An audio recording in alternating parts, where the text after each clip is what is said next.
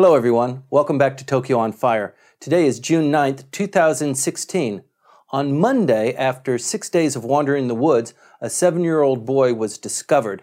This is pretty big news here in Japan. There are lots of bears roaming in the forests of Hokkaido. Apparently the parents were disciplining the child. This is kind of a strange thing to have happened. It created a big controversy here. Actually, a lot of people just gave up on the kid. 6 days. They thought he was a goner. Well, the story ended up a much happier story than anyone could have possibly imagined. After the child disappeared, after being left in the forest by his parents as a disciplinary measure. Well, he was throwing rocks or something. He was being a bad boy, but when they left him behind, they drove off. When they came back, he was gone.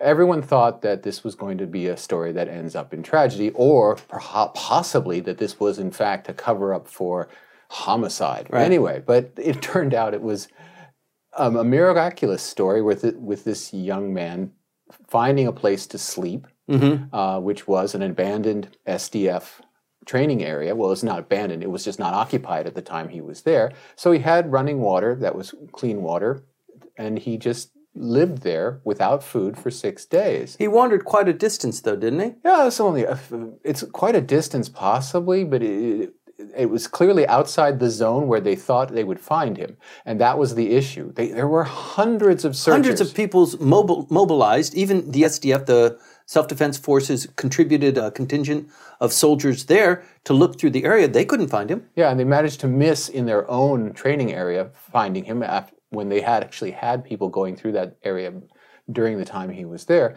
Nevertheless, he was found by accident by someone who found a door ajar that should not have been open, and then found him there and asked him, "Are you the child that's been missing?" My name is, and it all worked out. Yeah, is your name Tanaoka? Yeah, Yes. and it all worked out. Right. Now, but the issue though is the debate about discipline and children that has broken out, and there are two sides. There is a strong wish to have children that are well disciplined, and many people do indeed just walk away from their kids, and the child is screaming, and the parent just walks away, and then comes up back and grabs the child, or the child follows and feels contrite, and everything works out. So there is that side of it, but also there are a lot of people who say, what kind of parents are these, and what's going to happen? What is the government going to do when faced with this issue? Yes, they can temporarily and did temporarily hold on to the child in a hospital environment, but he's been released. Services. Yeah, right. he's been released to his family and has gone home. Right. His father publicly apologized in a press briefing. Yes, well, for all the trouble that he caused the school and everyone else, I think he needs to talk apologetically to his son. Well, I think he did. His son accepted graciously. I think it's going to be a long-term conversation in that family. Right. But nevertheless, when people behave in this manner, what is the responsibility of the state? What is the responsibility of the people who finally find the children? Where do you draw the line? And that is an interesting debate that's probably going to go on for some time.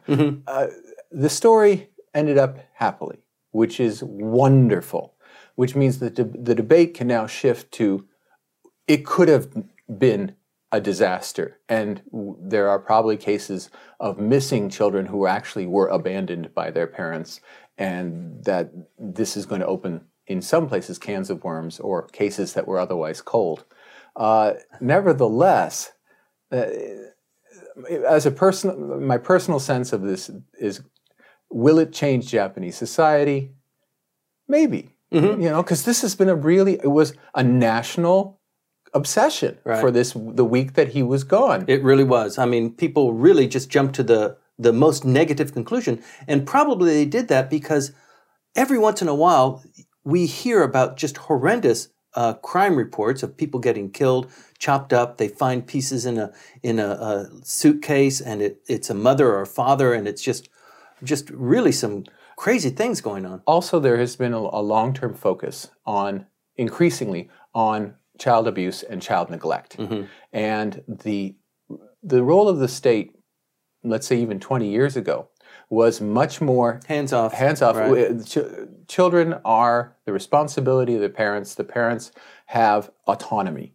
Much more nowadays, the responsibility to protect that teachers have, daycare center workers have, that really that bureaucrats have inside ward offices, etc. You're right. That has burgeoned, and it's one of the things that now bureaucrats really pay attention to. It's a part of really a major shift that's happened, really accelerated over the last decade. And it's not just about child abuse, it's about stalking, whereas in the past the police said, well, just tell the guy to leave you alone. Right. Now they get really, really involved into these issues.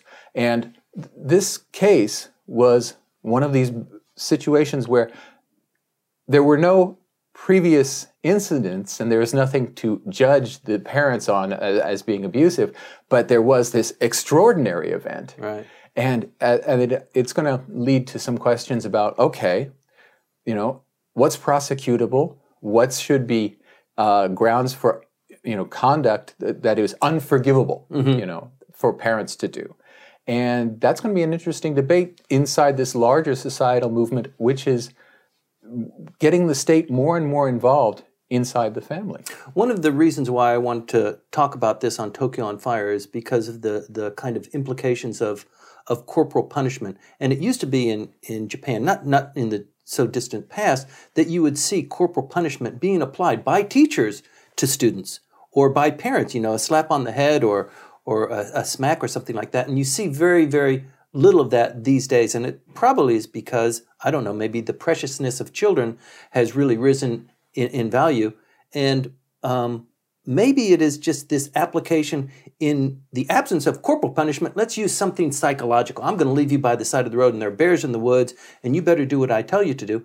And it's reflected somehow in larger corporate society where ijime, the punishment of colleagues through psychological means. Isolation and being left alone. That's right. And that seems to be the more prominent tool for coercing people to do what you want them to do rather than through some sort of physical means. Yeah, it's very true that the right of physical punishment has been diminishing. It's certainly no longer a right, except in some school districts, that there can be physical punishment. And that basically due to sports clubs in high schools and middle schools where coaches were using physical punishment in order to toughen up their players, and that became unacceptable over the last 2 decades. Well, there have been some really big cases where Olympic athletes have actually, in coaching their teams, have been... The women's judo team, that was a classic case of where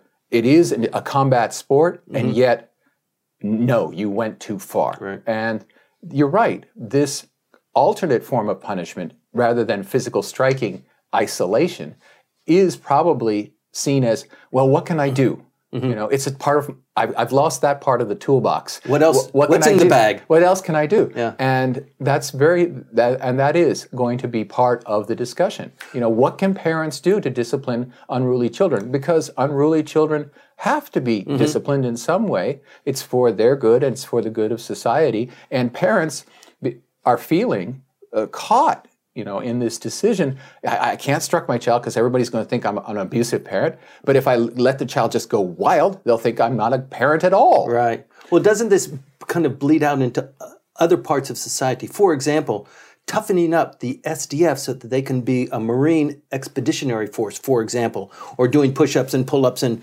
crawling through the jungle and recapturing that fighting spirit that the Japanese were so famous for, that's been pretty much extinguished from basically the fighting society. But also more to the point, if you've lived in Japan any length of time, you always are so curious that you never see fights, you never see fisticuffs, but you do see people get into arguments and they rub up against each other, but they don't apply physical violence. And it seems to be that is the one mortal sin. If you get into a fight and actually you do lay a hand on somebody, by definition, you are the guilty party. That's very true, and it's certainly true in the way the police practice the application of their laws. And that if you get to the level of physical violence, it doesn't matter whose fault it was, it doesn't matter who started it or any of that. It's where did the violence come from? And if you use violence, you're out of bounds. Again, that applies to this situation where the parents, in trying to discipline or in try to teach a lesson, drove away and left him behind instead of smacking him around until he stopped. Well, it's a very tough line. It's going to be a big discussion here, but we're having it in a very positive light. Sure. It turned out okay. Is this some suggestion? I mean, people have said this before, that Japan is something of a nanny state.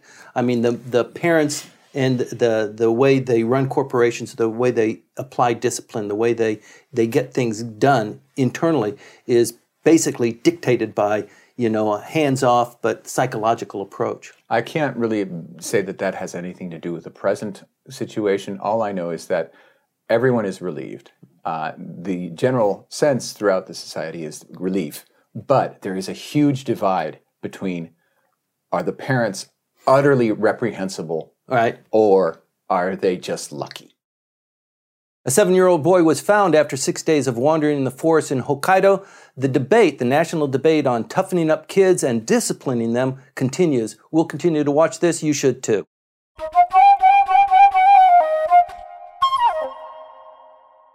Welcome back. The continuing investigation of Tokyo Governor Matsuzoi's use of political funds for personal use has reached something of a crescendo. Michael, he was on the hot seat all day yesterday at the Tokyo Metropolitan Assembly. You watched that? You think he's got legs? I'm afraid that it looks like that we're nearing the end. It does. It looks really bad for him. He had to endure hours and hours of people telling everyone, and there were members of the public there, and of course the cameras, what a terrible human being he is. Now, his crimes, so to speak, are not crimes. They're not prosecutable. He had, over this time period, lawyers. He hired 2 very prominent investigative lawyers to look into his charges that he put on the accounts of his political funds for things that you would normally pay for out of your own pocket. And they came out of that with a very interesting phrase. Not illegal, but inappropriate. Inappropriate was something we were discussing, and we've been discussing since this scandal broke. Did he break any laws? No. Is what he did stupid? Yes. It has been devastating in terms of his personal popularity, and now he's facing the questioning of the Metropolitan Assembly. Now, the Metropolitan Assembly can censure him and condemn him and say that they have no confidence in him. If they do so, we might even have, God forbid, an election for governor at the same time that we have the House of Councilors election. And wow, is that a can of worms? The political ramifications of this one, we've discussed that before, and I predicted that it's just going to be a horrible brouhaha. You thought that perhaps they would hold back on it, and to your credit, it seemed like some people in the LDP were also saying, it's not illegal. What he did was maybe not proper, but it's okay. He's okay. We don't want to go through another election. Let's hold off on that. It seems like that tide has actually turned, though, over the last couple of days. In particular, yesterday, I think the performance was pretty revealing. I mean, they blew up to a huge size, the receipts that he used for hotels, for wining and dining, that sort of thing. And that when they did that, but they do that all the time in these kinds of situations, they do want to make a point so that the cameras can see them. Nevertheless, there still is a great deal of reticence in the ruling coalition on pushing Matsuzoe out. Right. The first thing is that he is their choice. He was the one that they chose to support in the last governor's election. It was not they held their nose. It was a grudging choice. Right. They did not want to, but they couldn't field their own candidate. And they coalesced around Matsuzoe, who had his problems. Well, he's been all right for a few months. Usually this kind of thing, you can sweep it under the rug. Nobody's really investigating too much. And none of it's illegal. Okay, so why is it a problem? It's unfortunately, the political funds are not funds that he himself collected, for example, from donors. We had just this past week Amari Akira, who was forced out for improperly accepting donations from his cabinet post. And the prosecutors looked through it and they found, well, yes, he got cash. He put it directly into his pocket, but he didn't do anything for the donor. There was no bribery because there was no tit for tat. It was cash for no favors, no scandal. You can get away with that, okay? Right. And also, he's not a generally disliked individual. Yeah. So if it's not illegal, it should be okay. But in this case, the money was not from donors. It was money that came to him because he was the head of a party. And the parties receive cash from the government, i.e. from the taxpayer, in order to do political activities.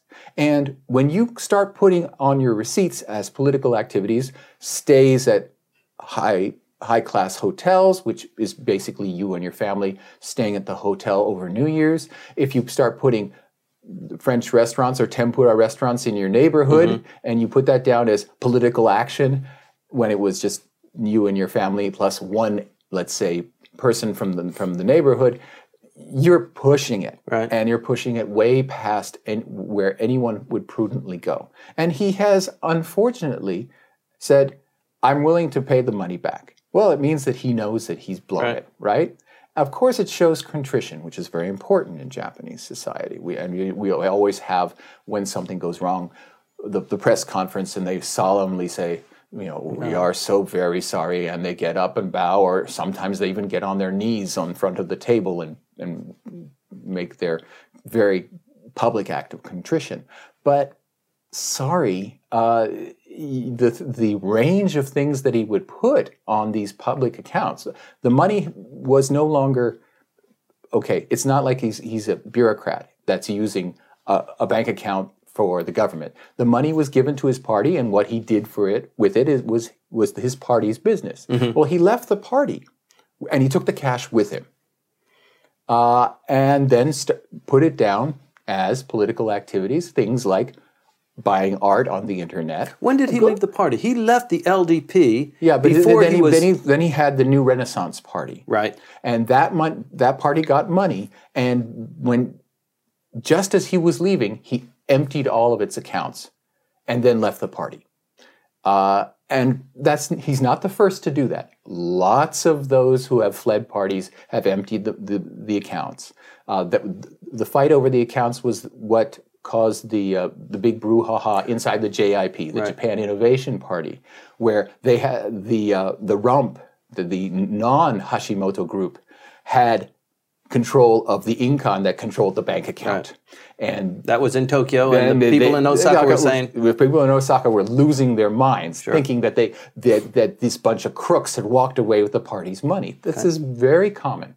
Okay? Again, just because other people do it, and everybody who's in the Diet, one of the reasons why they're so reticent to really push hard in the LDP is because all of them do this.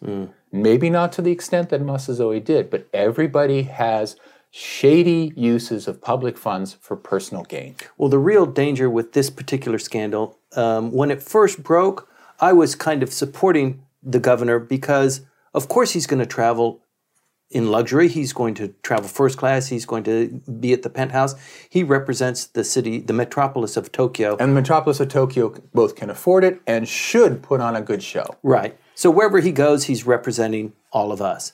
But it went 3 weeks, and all of a sudden, other receipts were coming out. The pajamas came out last week. And this week, he's thrown into the receipts dinner parties that he had, even before he became governor.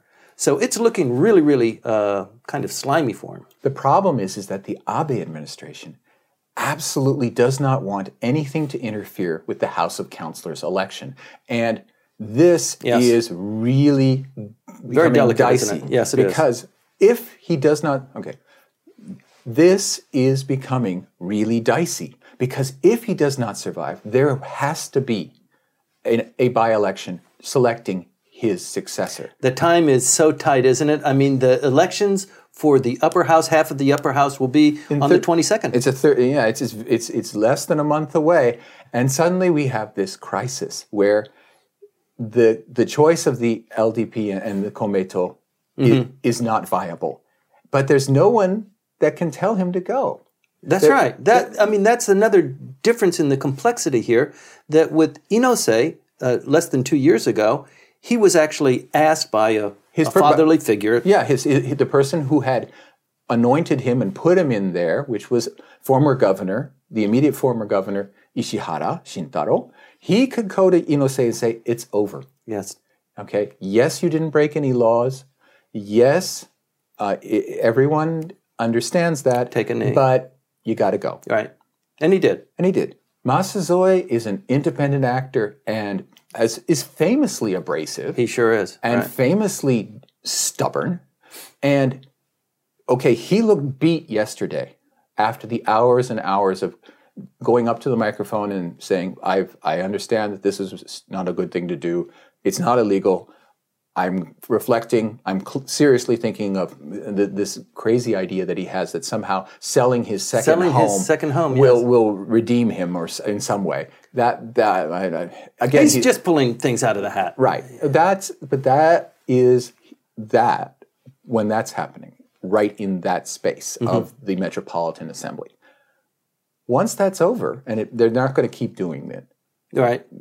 Once that period of time ends, he is really committed to defending not the rightness of what he did, but the fact that it was not illegal. And that he shouldn't be forced out. And there's an argument there. Should two of the governors of what is essentially the world's wealthiest city be forced out in such a short amount of time while in office? What kind of precedent does that set? And he can argue that. He says, I realize I am not the perfect person, but we can't have the city constantly going through governor after governor. He can make that point. Sure.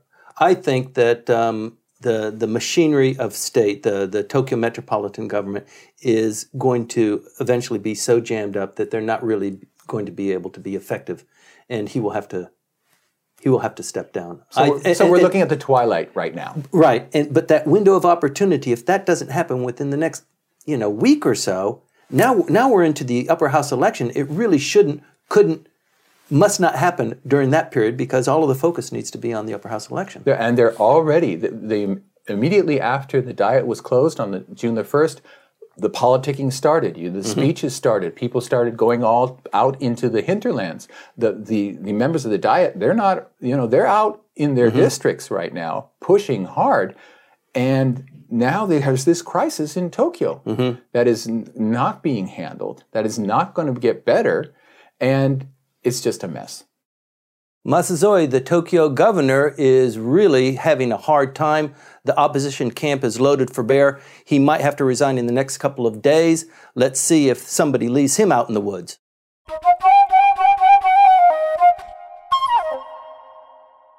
Welcome back.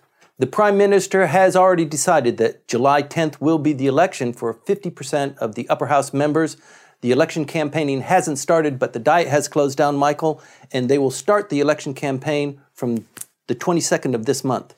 And that's going to leave just enough time to run the election campaign season until the election. They're pushing it really tightly and making it a very, very brief period of time for campaigning, which is, of course, always to the advantage of the incumbent. The longer that there's some kind of focus on the political process, the weaker probably the Abe administration will look. Right. By keeping it short, keeping it sweet, they get to the election and people say, oh, wait, there's an election? Oh, okay, I guess I should go to vote. I better vote for the LDP because they're in charge. Right. They have a couple of advantages. One of them is calling the time. So he's already exercised that. The whole world knows now that 50% of the upper house will be elected on the 10th of July. And that's going to create some interesting problems that normally would sink the opposition. Normally, this brief period of time would make it very difficult for there to be coordination, make it very difficult to be ready in every district. But the thing is, there's been so much discussion of this House of Councilors election over this last, almost a year. how crucial it is and how important that the disarray that we should have seen in terms of the opposition was resolved. And we saw over this past week, just after the Diet was closed, that they have really put together a very, very strong program. And it's not just the four parties that are led by the Democratic Party, with the Socialists, the Livelihood Party, and then the Communists. This four-party group has reached out to the the civil society groups that have been protesting the securities legislation and brought them into a vast coalition. Right. And then you have, of course, Rengo, the labor unions, which normally supports DP. They've been brought on board, and that's really something because they really dislike the Communist Party. So they've managed to coordinate not only in terms of some basic policies. They all agree that the Heneko base in Okinawa the construction there should stop. They all agree that Japan should have as a goal a nuclear power plant free future. They have a whole bunch of basic issues where they're basically aligned, despite the fact they're not running as a coalition. They're just running as separate entities working together. And they've managed to put together a slate of joint candidates for every single seat district. Unbelievable. They've got themselves ready. Now, well, I guess the argument now for a short season is, okay, everybody's ready. Let's just get it done. Sure. The Prime Minister closed the Diet this time last week. They will start election campaigning in less than 2 weeks. There's a lot of space here for funny business to occur, and then once they got on to the elections, it's all everyone for their own. Let's not oversell this idea that nothing happens until the 22nd. Absolutely. Because let's face it, the moment the Diet shut down, or even for the few weeks before the Diet was shut down, a lot of fireworks. When legislation completely ground to a halt and the LDP and the Komeito said, okay, over this last 3 weeks, we'll debate 2 bills, and that's it. That kind of pulling back has opened up a lot of spaces. I mean, I follow the Twitter feeds of a lot of the various politicians, and they're never in Tokyo or in their home districts. They've been all over the place trying to prepare for this fight. So they've been doing election campaigning for quite some time. And yes, there's an official date when the election campaign is on, and certain rules kick in, certain rules regarding the kinds of posters you can use, the soundtracks right. You can use, the way that you can alter or not alter your website. There are all kinds of rules that kick in during this so-called election season. But don't be fooled. Electioneering is happening right now. Well, some people would say that the last Diet session could be characterized as just really irresponsible. They went through the summer with the security legislation, they bulldozed that through, and now, up until the time that the Prime Minister closed the Diet, they didn't really pass any significant bills, even though there's lots of them waiting in line. Well, the thing is, what the government seems to have done is completely stop acting as a legislative branch. Though at least the legislative branch didn't do anything. Instead, we had executive branch actions by Mr. Abe and his colleagues, that we had just plan after plan after plan being kicked out by all these councils that surround the Prime Minister, talking about the 600 trillion yen economy, talking about creating a society where there are enough daycare spaces for all women who want to work to be able to put their children in daycare, and all people who need elder care or day services for an ill person have them. More children. They have just been kicking out all kinds of plans and plots that are going to all be wonderful if you vote for us. And the actual functional, the real work of government ground to a halt. Instead, it's all been propaganda and let's face it, PR. Okay, so what's the fight going to be about? I think the Japanese population has a reason to be kind of up to here with the LDP. You were supposed to pass legislation. You were supposed to make life easier. Abenomics was supposed to work. It hasn't. What are we going to do about that? That's the reasonable response. But unfortunately, campaigns are not necessarily run on reasonable grounds. In this case, is there a viable alternative? Now, the parties, the four-party group says, yes, there is. We are that alternative. Yes, and here's what we've collected. We want to do. Right. And they are down the line. All the main proposals that the four-party group has offered are directly. It's like they go look at the public opinion polls and they say, that's what the public wants. That's what the public wants. And they look at the percentages and they always pick what the majority of Japanese citizens want in regards to all kinds of different matters, whether it's security, whether it's energy policy, whether it's social policy. They have the program. Are we going to see some manifesto? Oh, they have. The first manifesto was released yesterday by the extreme right-wing and completely hopeless Japan Heart Party, the Nihon no Kokoro. That's their actual name. And they made it very clear that they were putting out their manifesto first in order to get on the news first, because what else did they have to do? And their proposals were, increase patriotism, increase the defense budget, and all that stuff that they're going to say anyway. But yeah, we're going to see manifestos. But in the case of the four-party group, they have already put out, along with the civil society groups, a basic program. And I don't think they're going to be too enthusiastic about fleshing out the rest of what they're doing on a party-by-party basis, because that opens up the questions from the journalists. Excuse me, the communists want to do this, but you say you want to do that. How are you going to work that out? And don't you know the LDP is just going to exploit that? Oh, they certainly will. Absolutely. So I think there are going to be a lot of generalities being floated around, whereas the LDP is being very precise about all kinds of goals. Some would say too many goals for what they're trying to do, and presenting that we're going to do big bone reforms. We're going TPP. We're going to push TPP. That's one of the DPJ, the Democratic Party of Japan. Its government actually agreed that Japan is going to be a participant in TPP. Now the Democratic Party, it's against the TPP in order to be in line with the other four parties. And the communists are dead set against TPP. So they've put themselves in line in order to get into electoral mode.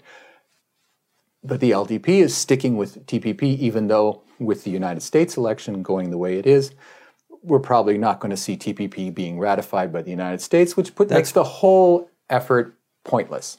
We've seen that before, though, haven't we? But in this case, it's going to become, it's part of the election here, pro versus anti-TPP. And let's admit that it's been not well sold by the government.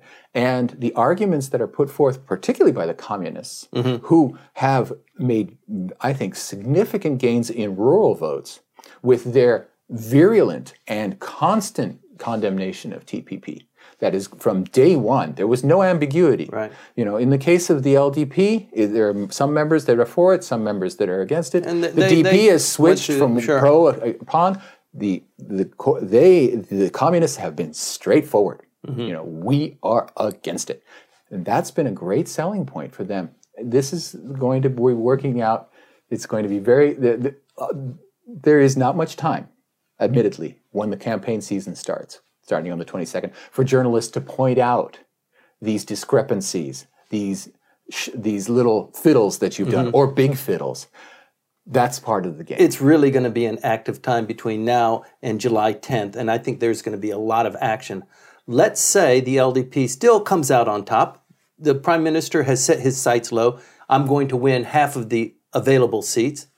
He's probably going to get that even if he doesn't really campaign very hard. Yeah, I think a set of mannequins with LDP stamped on them would get 61 seats. Okay. Yeah. After the election, is it necessary for the Prime Minister to have a reshuffling of the cabinet? He can continue on with the cabinet that he has in place, right? He could, and it would certainly, again, set a precedent. But most likely, because he will have led the LDP to a victory, there will be changes expected. I mean, that makes no sense in some ways. If the team that worked so well got us here, why should we change the team? But nevertheless, there is a sense that you have achieved something, you have a free hand. Right. go for it. But there's also a parceling out of ministerial seats for people who really collected a lot of votes, who did extremely well in an election. And those people, I mean, there are a lot of people that are standing in line waiting for their post to come up because they've been elected or reelected 5 or 6 times. It's time for them too. Yeah, there's a certain sense within LDP politics that when you're under stress, that's when you stay tight and you don't go through this rotation after rotation behavior. Mm-hmm. Now, if they do as well as they're projected to do, they will be absolutely in a magnanimous position. They will be absolutely able to grant any wish because they will be unchallengeable. At that point, the internal dynamics of the LDP changes, and they start saying, okay, we've gotten past the mountain. Right, let's fix some of the things that were irritating us before we got here. Our interpersonal relationships that are so important. That's what I wanted to ask your opinion on. That's certainly going to come into play after the July 10th results come out. That there's going to have to be a reshuffle, even though the team that got us here should be rewarded. Yes, but the team is the entire party, not just the cabinet.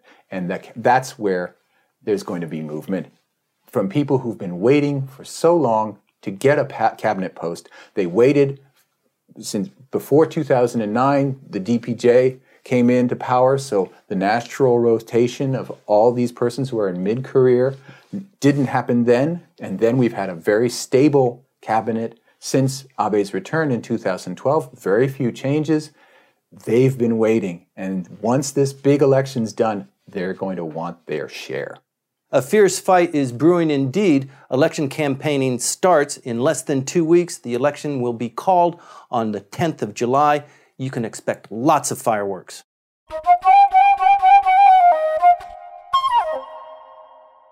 Welcome back.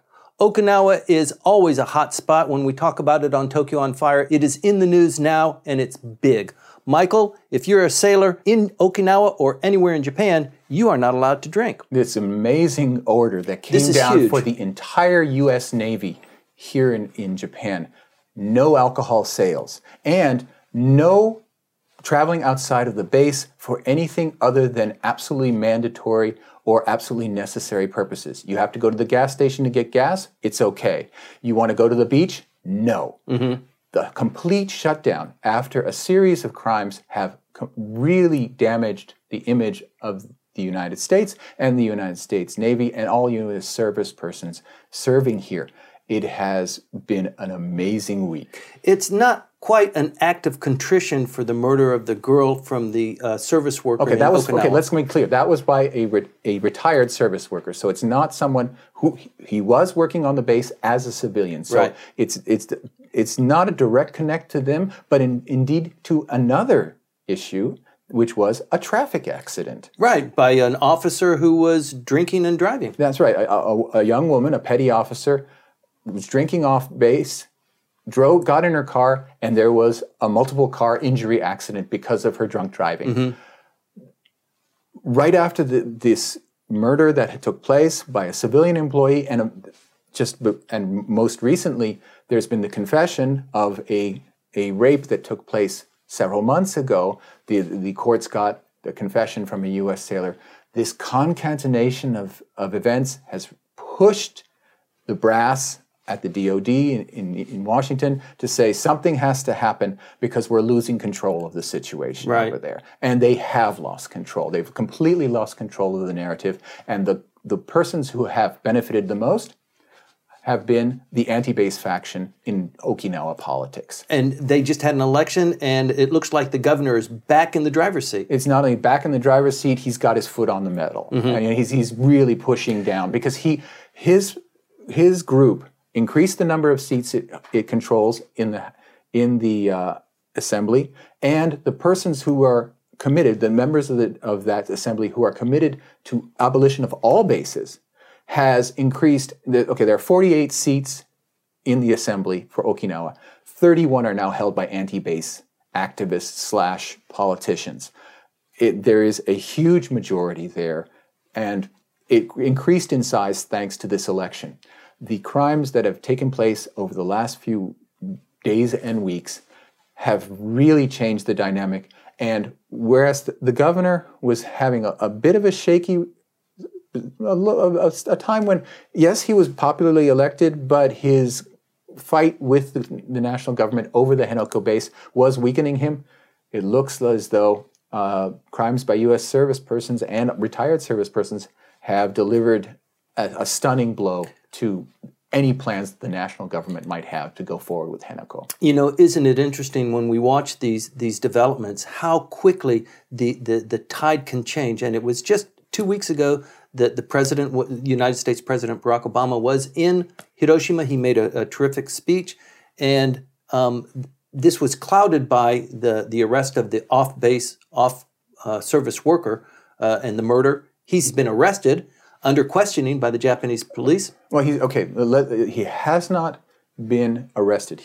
We should really clarify how Japanese police handle investigations. Well, first of all, before that, he's not under SOFA, which is another part of the discussion. But he both is and isn't. Okay, and in order to deal with anger about the status of forces agreements, SOFA, the Abe administration has gone forward and said, we're going to open it up to discussions, which the United States government never wants to do. Sure. But Mr. Abe has felt pressed in this situation that I need to say something. Mm-hmm. And even though this proposal that he's made will go nowhere, he's thrown it out. I guess he thinks he can take the political heat when the Americans say no. No, when the Americans say that it's not going to happen. Now let's go back to this issue of arrest, not arrest. Okay. He was picked up and he was put in jail. As a suspect. And he was preliminarily charged with what they always charge possible murder suspects with, which is disposal of a dead body in an illegal way. Mm-hmm. That gets them into the cell, into isolation and into interrogation for lengthy periods of time until they can get enough information to either arrest them on a different crime or a confession of the crime itself. Now he has gone through that process. They've now moved on to charging him with murder, which will give them another 23 days to get a confession. Because they've arrested him again, the clock starts once again. The clock starts again. And even if after 23 days they don't get a confession out of him, and they do want a confession, prosecutors don't want to prove anything based on evidence. That's not the way Japanese prosecutors work. We want a confession from your mouth that you signed it. We don't have to present much in the way of evidence. This process will go very quickly. He signed the document. You signed the document. You admit that you did it. Our job is made easier. This whole process is very much simpler. Just do it. That's the way they operate. That's the way they want to operate in this instance. And if after 23 days they don't get that confession, that doesn't mean he goes free on habeas corpus. Does not happen, because the judge in the case, based on the heinousness of the crime and the crime that has been described, fits those criteria, can extend. Right. Even though he has not formally been charged with the crime itself. For the benefit of viewers who might not know, let's just talk a little bit about the restrictions or the ability of the Japanese police. And this is nationwide, and it's for any crime that you might be suspected of. They don't have to physically arrest you. They can put you in observation, and you are incommunicado. That's right. You can talk with a lawyer every once in a while throughout the day. And it's limited, and it's through the plate glass. That's the lawyer is the only person you can talk to. You don't get visitation by anyone else. And the lawyer is not with you when you're being interrogated. Mm-hmm. That's right. And it's only been in the last 2 years that there has been a requirement that there be a video record of what was done in the interrogation room. Well, only under certain heinous crimes. It's not across the board. It's not across the board, but nevertheless, until now, there's been no requirement that there be any record of what they say, what they offer, how they, there's no such thing as Miranda rights. You have the right to remain silent. Yes, you do have the right to remain silent, but they don't encourage you. Right. You don't have any rights when you're behind that plexiglass wall. Unless you come in with the mental stability and the mental strength to say, I will say nothing. Well, they will keep at you for 23 days, morning till night, under bright lights. They don't turn the lights off. They don't. If it's in the middle of winter, they don't turn the heater on. If it's the middle of summer, they don't let you have air conditioning to get you to that point. Right. It is a form of, waterboarding. It's a form of enhanced interrogation. Yes. Okay? And they do employ it. And unsurprisingly, they get the confessions. And 98% of the time, they get a conviction. That's right. So the point here is, if you are ever captured by the Japanese police, be clean, be straight, don't get arrested, don't fall into that plexiglass room. Well, but whatever you do, don't get, if you ever, by some very poor chance, get involved with the police force, understand it's not about justice. And don't start arguing because you're on the road. Right. And it's clear that this person, and in this case I'm speaking of the murder suspect, got talking and was cajoled into talking way too much and has completely set himself up for it's a one-time murder and it is heinous, but normally persons who have killed only once do not get the death penalty in Japan, but it's possible. I mean, have been recent executions. This one was absolutely huge. The impact of every one is, I'm sure, just horrendous. But the likelihood that he'll get the death penalty is actually less than I would say had a Japanese done this crime, because there is this question. He is an African American. Though he doesn't seem to be naturalized, but he has his wife's last name. It's a situation where the prosecutors would get pressure from politicians. Don't push on this one. Right. Go for life in prison, without parole, whatever. That kind of thing. Not that there's parole here either. Right. Life in a Japanese prison must be pretty tough. Yeah, but the issue of his appearance and his being an American actually is, in this case, to his favor, because the severity of what they will do would bring in the United States government. Now, the United States government has had to take a lot of heat. Mr. Obama, President Obama, when he was here, had to listen to very tight-lipped. Had to hear all about this case.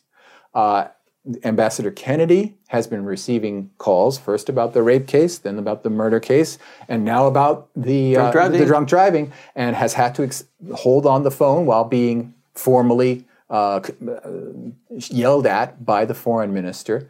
He's doing it for theatrical purposes. She's listening for theatrical purposes, but they have to go through this.